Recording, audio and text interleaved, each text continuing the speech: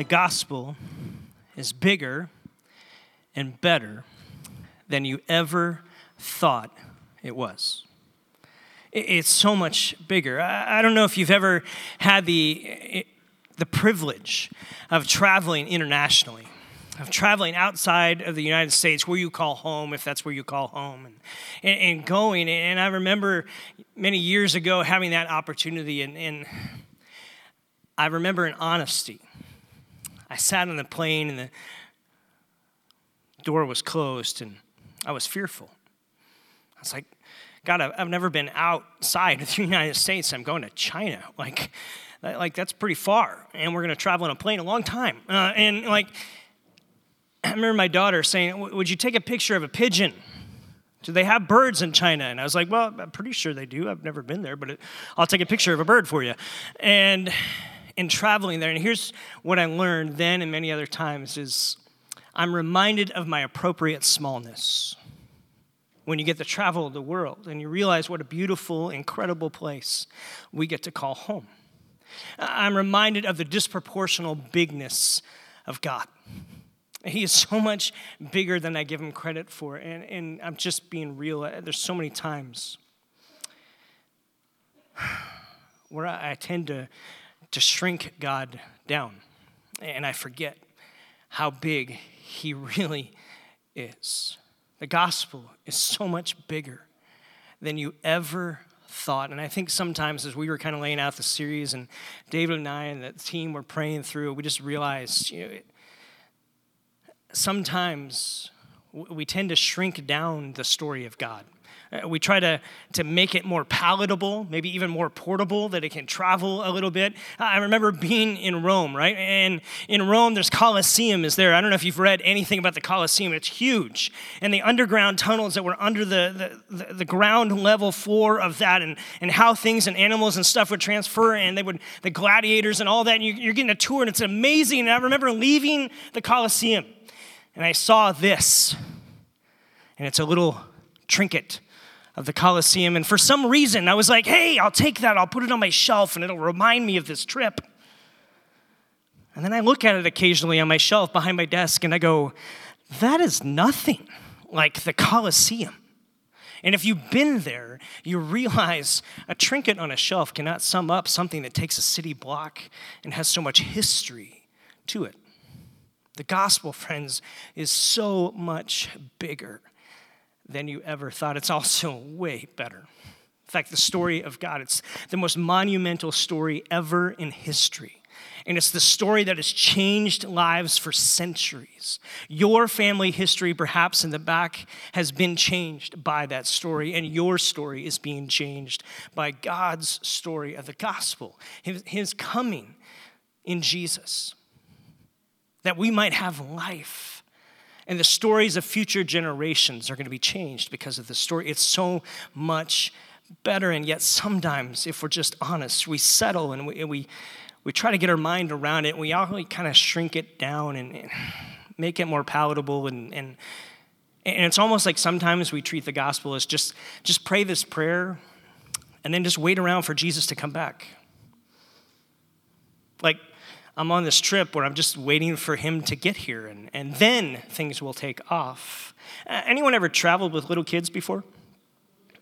There is a universal question that occurs, whether it's a day trip with your kids, whether it's like, a 6-hour trip down south to visit somewhere, or a 3-day road trip to Midwest. What is that universal question that is asked? Are we there yet? Now listen, come on. Sometimes, don't we ask the same question? God, I prayed, and I want Jesus to be the leader of my life, and this world is messed up. Are we there yet? And I think sometimes we can shrink the gospel down. And friends, it is so much bigger and so much better than you ever thought. And we're invited into the story That's the amazing part of it. David did a great job kind of setting this up of the untold story of God and the story of Jesus that is the culmination of the story of Israel and the story of Jesus coming in incarnation, and that his life and his act and his death and his resurrection, his ascension, and that one day he will return. His story is so much bigger, and we are now invited into that story. And that's the gospel. That's the story that we're invited into, to be a part of the story, to see it unfold. It is so much more than just the minimum entrance requirement to heaven. It's so much bigger than that. It's so much better to that. Have you given yourself to that? Or, like me at times, have you tried to shrink it down, make it more palatable, make it more portable, make it more controlling, than really giving your whole life into that? And so that's really the premise of this whole series, is just trying to awaken us to what that could be and what that means for us to say yes to that. Now, how does that happen? Well, today I want to look at it really kind of starts with us identifying with everything Jesus has given us. And then participating in what he has invited us into, the story of the gospel that's still going down and having a ripple effect and changing people's lives. I want to recommend a book to you. Just finished it. Eternity Starts Now by John Ortberg. Kind of this understanding of what does it mean to understand that eternity, your life with God, as a person who has said yes to Jesus, you have life with God now on into eternity. And what does that mean to say yes to him? Not just, okay, I'm going to pray a prayer for some fire insurance because I don't want to end up in the bad place. I want to go to the good place. Listen, the gospel is way bigger than that. That's a benefit, yeah. But it's way bigger and better than just that. Don't settle for something less than what it is. And so this invitation for us that your eternity begins now, and that you get to live life with God now on into eternity. And you get the benefit of being with him, yes. And just remind you, if you missed any of the last couple weeks, David did a great job. I want to encourage you to go back on YouTube or Vimeo and just kind of catch up on that. The gospel is the good news of Jesus, that King Jesus has invited us into a story that is so much better. The kingdom of God, now through Jesus, is available for ordinary humans to live in. That's the gospel story. The gospel is really a path for us to follow. It's a path for us to follow it because it begins to remake our very identity. It gets to be a new foundational identity that we get to live from, we get to live in. And it calls us into a participatory life with Jesus. Jesus said, "Follow me." That wasn't just for the disciples way back then. It was for his followers and his disciples now. And so it's this engaging journey that we get to be in. Can I just read you some words? And if you want, you can open up the app and go down to sermon notes. A lot of these notes I put in there, you can follow along from there. Just encourage you. We tried to do that these last few weeks as we gave you things to read and passages to look at.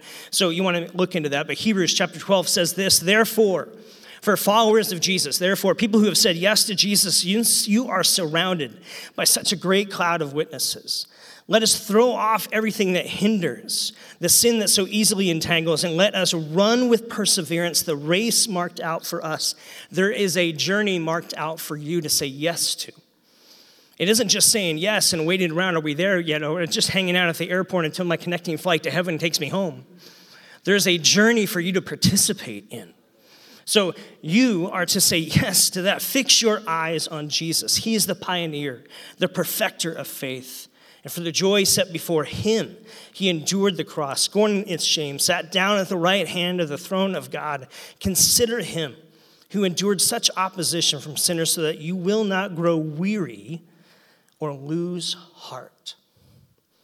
Is following Jesus difficult? Yes. Is it fun? Yes. Is it challenging? Yes, it's all of the above. Following Jesus is not, I pray a prayer and I know I get to go to heaven when I die, and therefore I'm just going to sit and wait for the connecting flight. That's boring. Don't do that. If you settle for that, you're settling for something so much less than what Jesus has actually called you into. And he models this. He says, look, I want you to follow me. You're to be a Christian. Do you know that the term Christian only finds itself 3 times in the Bible? Acts 11, Acts 26, 1 Peter 4. Acts 11 is when Barnabas brings Paul into Antioch, and they begin to train and work with the followers, the disciples of Jesus who were there. And it says that is where they first were called Christians, which meant they were little Christ. Everywhere they went, in every conversation, every interaction, they were to represent Christ where they were. Do you know that's your job? That's what you've been enfolded into in this story, is that everywhere you go and every conversation you have, every interaction that takes place, you are to represent a little Christ. You're not Jesus. Don't get this wrong. There's only one. But you're to be like him, to be saying yes more and more, that you become more and more like him. You're to be a follower of Jesus. You are representing him wherever you go. You have a new identity.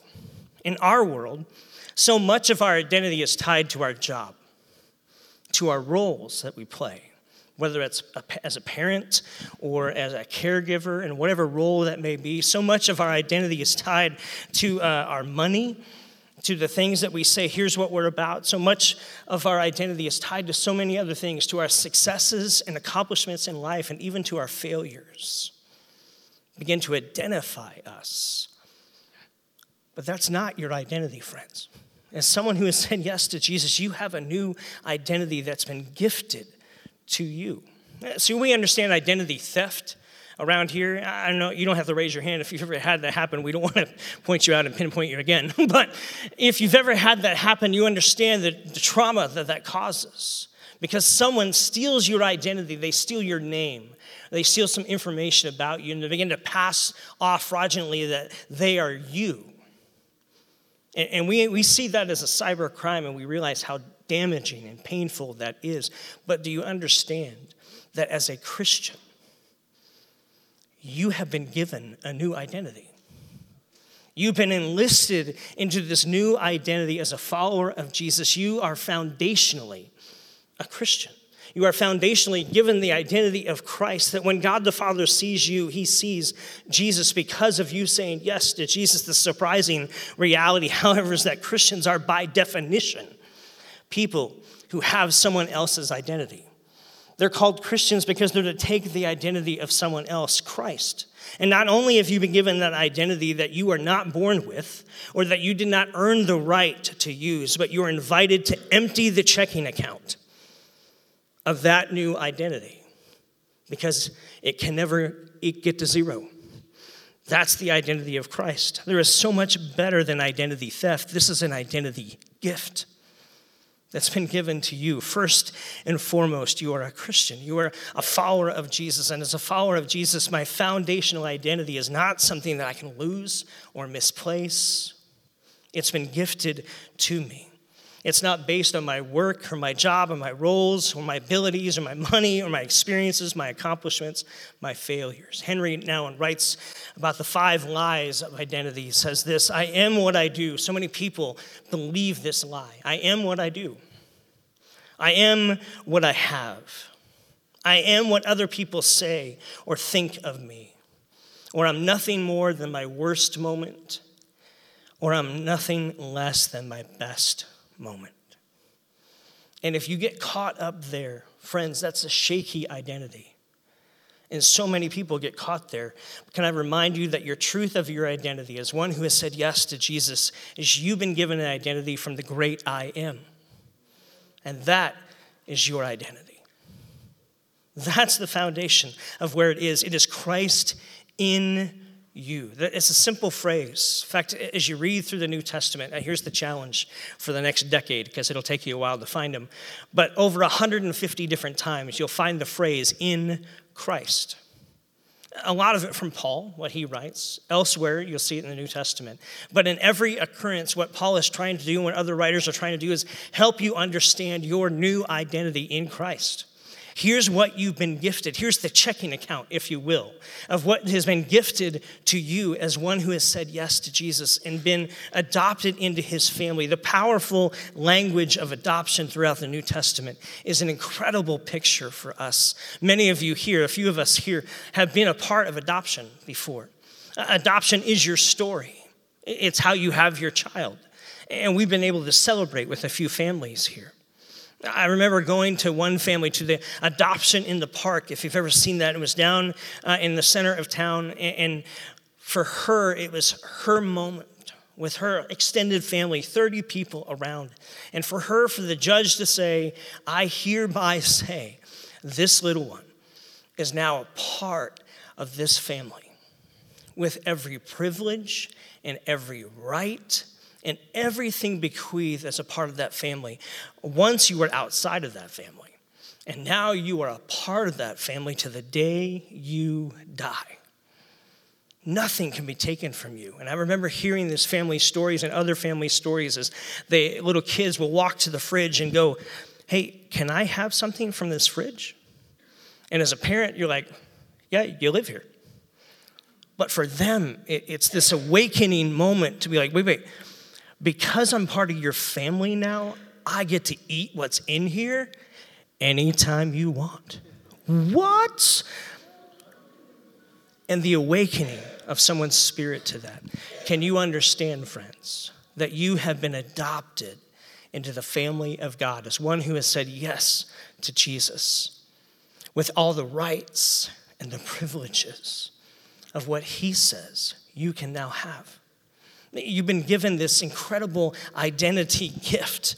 That's why Paul writes in Romans, the spirit you received does not make you slave, that you have to live in fear again, that you don't have to be apprehensive or hesitant. The spirit you received bought your adoption into sonship, into daughtership, and by him we cry, Abba, Father. Abba is the word daddy. That you get to cry daddy. And this intimacy that God longs to have with you. There is no condemnation for those who are in Christ Jesus. Not because of what you do. There's lots to condemn you, lots to condemn me. But because of what Jesus did. And I now ride on his coattails. And my identity is now formed into the family of God through adoption into his family. I now stand uncondemned because of what Jesus has done. Because of who he is. I want to encourage you, Ephesians chapter 1 has an incredible passage of scripture all about your identity that you get to experience. If you just read through it this week, that you are adopted into God's family, that you have redemption, been fully forgiven from your sins, past, present, and future. That you don't have to live with condemnation over you. You've been chosen, verse 11. You are marked in him, forever sealed as you are his. You got a tattoo. You didn't even know it. God's tattoo. You've been sealed by the Spirit. That you are his. You have an eternal hope that cannot fade by any circumstance that comes at you. And you have a godly power that can empower you in your life and your living. Elsewhere in the scripture we read, okay, we're a holy priesthood. We're a royal priesthood, that Jesus has sealed us. He calls us a friend now. All of these things. Some of the best defenses against the enemy's lies is just to rehearse the truth about who God says you are. And so this idea, I put it in your sermon notes of from Neil T. Anderson of who I am in Christ and all these verses that you can look back. Some of the best ways to escape the lies that we buy into sometimes is just to rehearse the truth of who God says I am. And so I encourage you to look at that this week. That is your identity. You have been given an identity gift. And now in that identity, you get to live from that, which invites you in to be a participant in what God is up to partner and participate in what he's doing. If you keep reading in Ephesians chapter 2, it says it's by God's grace that you've been given this gift of salvation, not by works so that no one can boast about it. And then verse 10, it says this, we are God's handiwork, created in Christ Jesus to sit around until we get to go to heaven. Is that what it says? No. We are God's workmanship, so we can sit around nervous and worried and the world's falling apart and everything's coming unglued, and I just hope God can get me out of here. The Star Trek prayer. Beam me up, right? No. You are God's handiwork so that you can do good works which God prepared in advance for you to do. The prayer is not beam me up, God. The prayer is here I am, send me. See, the invitation we've been given in the gospel is so much more than just praying a prayer and then I'm going to wait around until Jesus comes back or he takes me home. You've been invited, enlisted, enfolded into the story. And Jesus says, I want you to follow me. I have things I've already prepared in advance for you to do, and now I want to partner with you so that you have the joy of getting to do it. And I'm going to empower you, and I'm going to be with you. Will you say yes to that?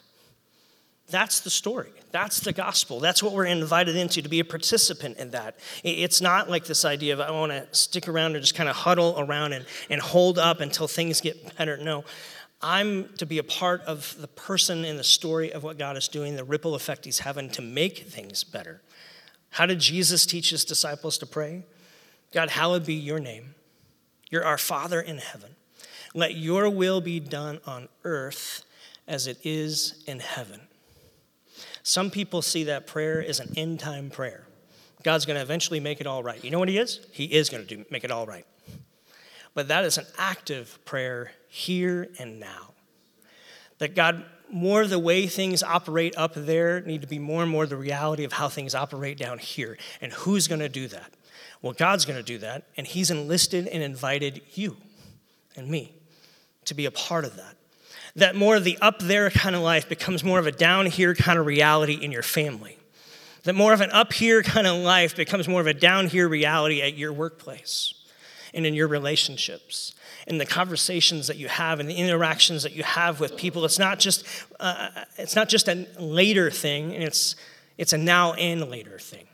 And it's this invitation that we get to have more of heaven that we get to experience, but also to get more of heaven into us and through us, to bring blessing to others. It's an active, ongoing, engaging journey, practicing more and more of what Jesus said and obeying what he did, that we begin to do more and more what he did.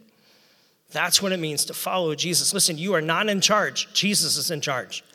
But you are not idle either. It's not a folding of the hands and just waiting around. It's a listening. Jesus, what would you have me do? You've got good works already prepared. What would you have me step into?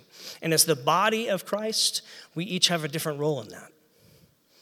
That your role and the person next to you and your neighbor next to you and the person behind you in a row may have different roles of how things and different assignments of what that begins to look like, and that's okay. That's how the kingdom advances in all kinds of ways, right? It's what Jesus said, I've got good works prepared in advance for you to do. I just want you to say yes to it. Give up more of the up there kind of life and to get that down here. Every time you bring a slice of the up there kind of life down here, the kingdom of God breaks in. And all the messed up little kingdoms of this world begin to have impact a little bit different. Every time you and I are in a conflict with someone, when you want to hurt them or gossip about them or avoid them, but instead you go to them and you seek reconciliation and forgiveness, every time that happens, the kingdom of God breaks in a little bit more.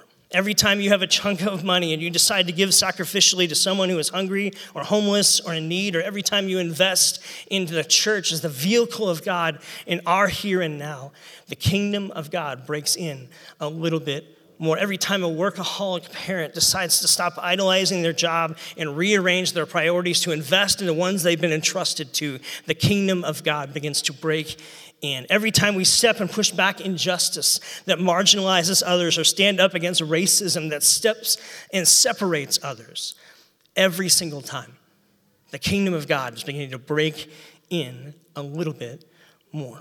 The gospel is God's power has become available to ordinary people like you and like me. And we've been invited into this God life. It's a story that's happening now. We're often attracted to a gospel that comforts us. We tend to shrink back from a gospel that confronts us, that challenges us, dares us to push back against the status quo or to step into transformation that may be difficult or sacrificial. But the reality is the Jesus gospel, his story, both comforts us and confronts us. It comforts us that we know we have an identity that is not something we tried to create or we tried to stir up. It was something that was gifted to us. And we get to live fully embraced in that adoption identity. And it confronts us to say the way things are need to be different. Inside of you at times, as he chips away at things, to say, look, I want you to be more and more like Jesus, which means we're going to chip away a little bit more and more of this because it's keeping you from shining. It's keeping you from being who I've created you to be. And it pushes back and confronts some of the things in our culture that say this is the way it's supposed to be. When Jesus says, no, that's not the way it's supposed to be. There's something better. And so it confronts us to step in the gap and to step forward and to stand up and to say, God, I want to be a part of that. So here's the question for tonight. Simple. Every benefit of the gospel comes with responsibility. We have been made holy because of Jesus and what he has done. It is a benefit and an honor. May it never fade for you. May it never lose its splendor and the wonder of what you've been gifted. We are called to be saints, which means it carries a responsibility and a privilege to represent Jesus as a Christian, a little Christ, in our here and now. So the two questions simply as we close is this. Is your life participating in what God is up to? And how can you grow in that this year? Is your life actually participating in what God is up to, the story of the gospel that's still unfolding, still having a ripple effect across history? Are you allowing your story to be unfolded into his grander story because it's so much bigger and better than what you thought it was? And how can you say yes to more and more of that? And is your life anchored and rooted to your identity in Christ? Or has it been hijacked? A theft has taken place, and you've settled to make your identity about your job, or about what your bank account says, or about what your friends say, or about your greatest accomplishment or your worst failure. And if you settled for that, friends, that's not the identity Jesus gave you. He gave you something that's so much bigger and better than you thought it was. And so how can you become rooted more and more in that? And so Jesus, we thank you that your gospel story is a story that was before time. It has been in every moment of time since. It's the story of redemption that you said, I will make a way. And Jesus, you came and you lived and you taught and you healed and you gave your life as a sacrifice that we might find life as we lay ours down and accept the gift of what you provided. You were resurrected with an amazing infusion of God power. And now you bequeath us the opportunity to live empowered by you as you sent your Spirit. And one day you will return. And in the meantime, we don't ask, are we there yet? We don't try to pray that you would beam us up, that we would pray wholeheartedly every day, God, here I am, send me. And then when we walk out of our house, out of our apartment, out of the place we call home, we are on a mission with you. We've been invited to live with this identity of marked. We are a Christ follower. We are saved. We are redeemed. We are a friend of God. We are fully accepted. Your attention is upon us every single moment of the day. There isn't ever a moment that you're not dialed into us. We may feel that you're distant, but you're as close as our shadow.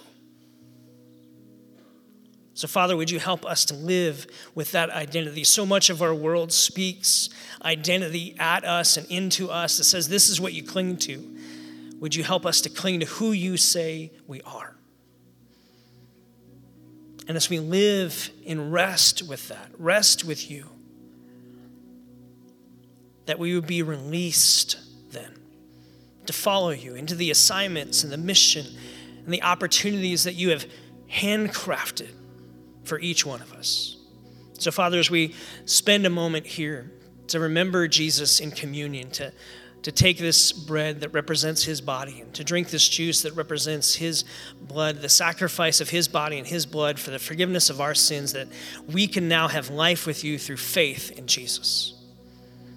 We want to re-anchor ourselves.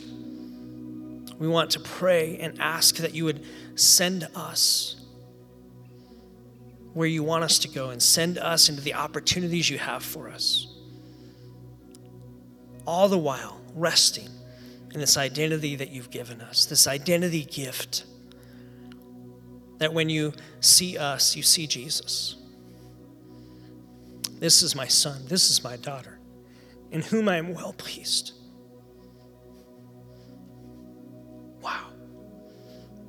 God, thank you for that. We don't deserve it. We didn't earn that. We were given that. And you have so much more to give us.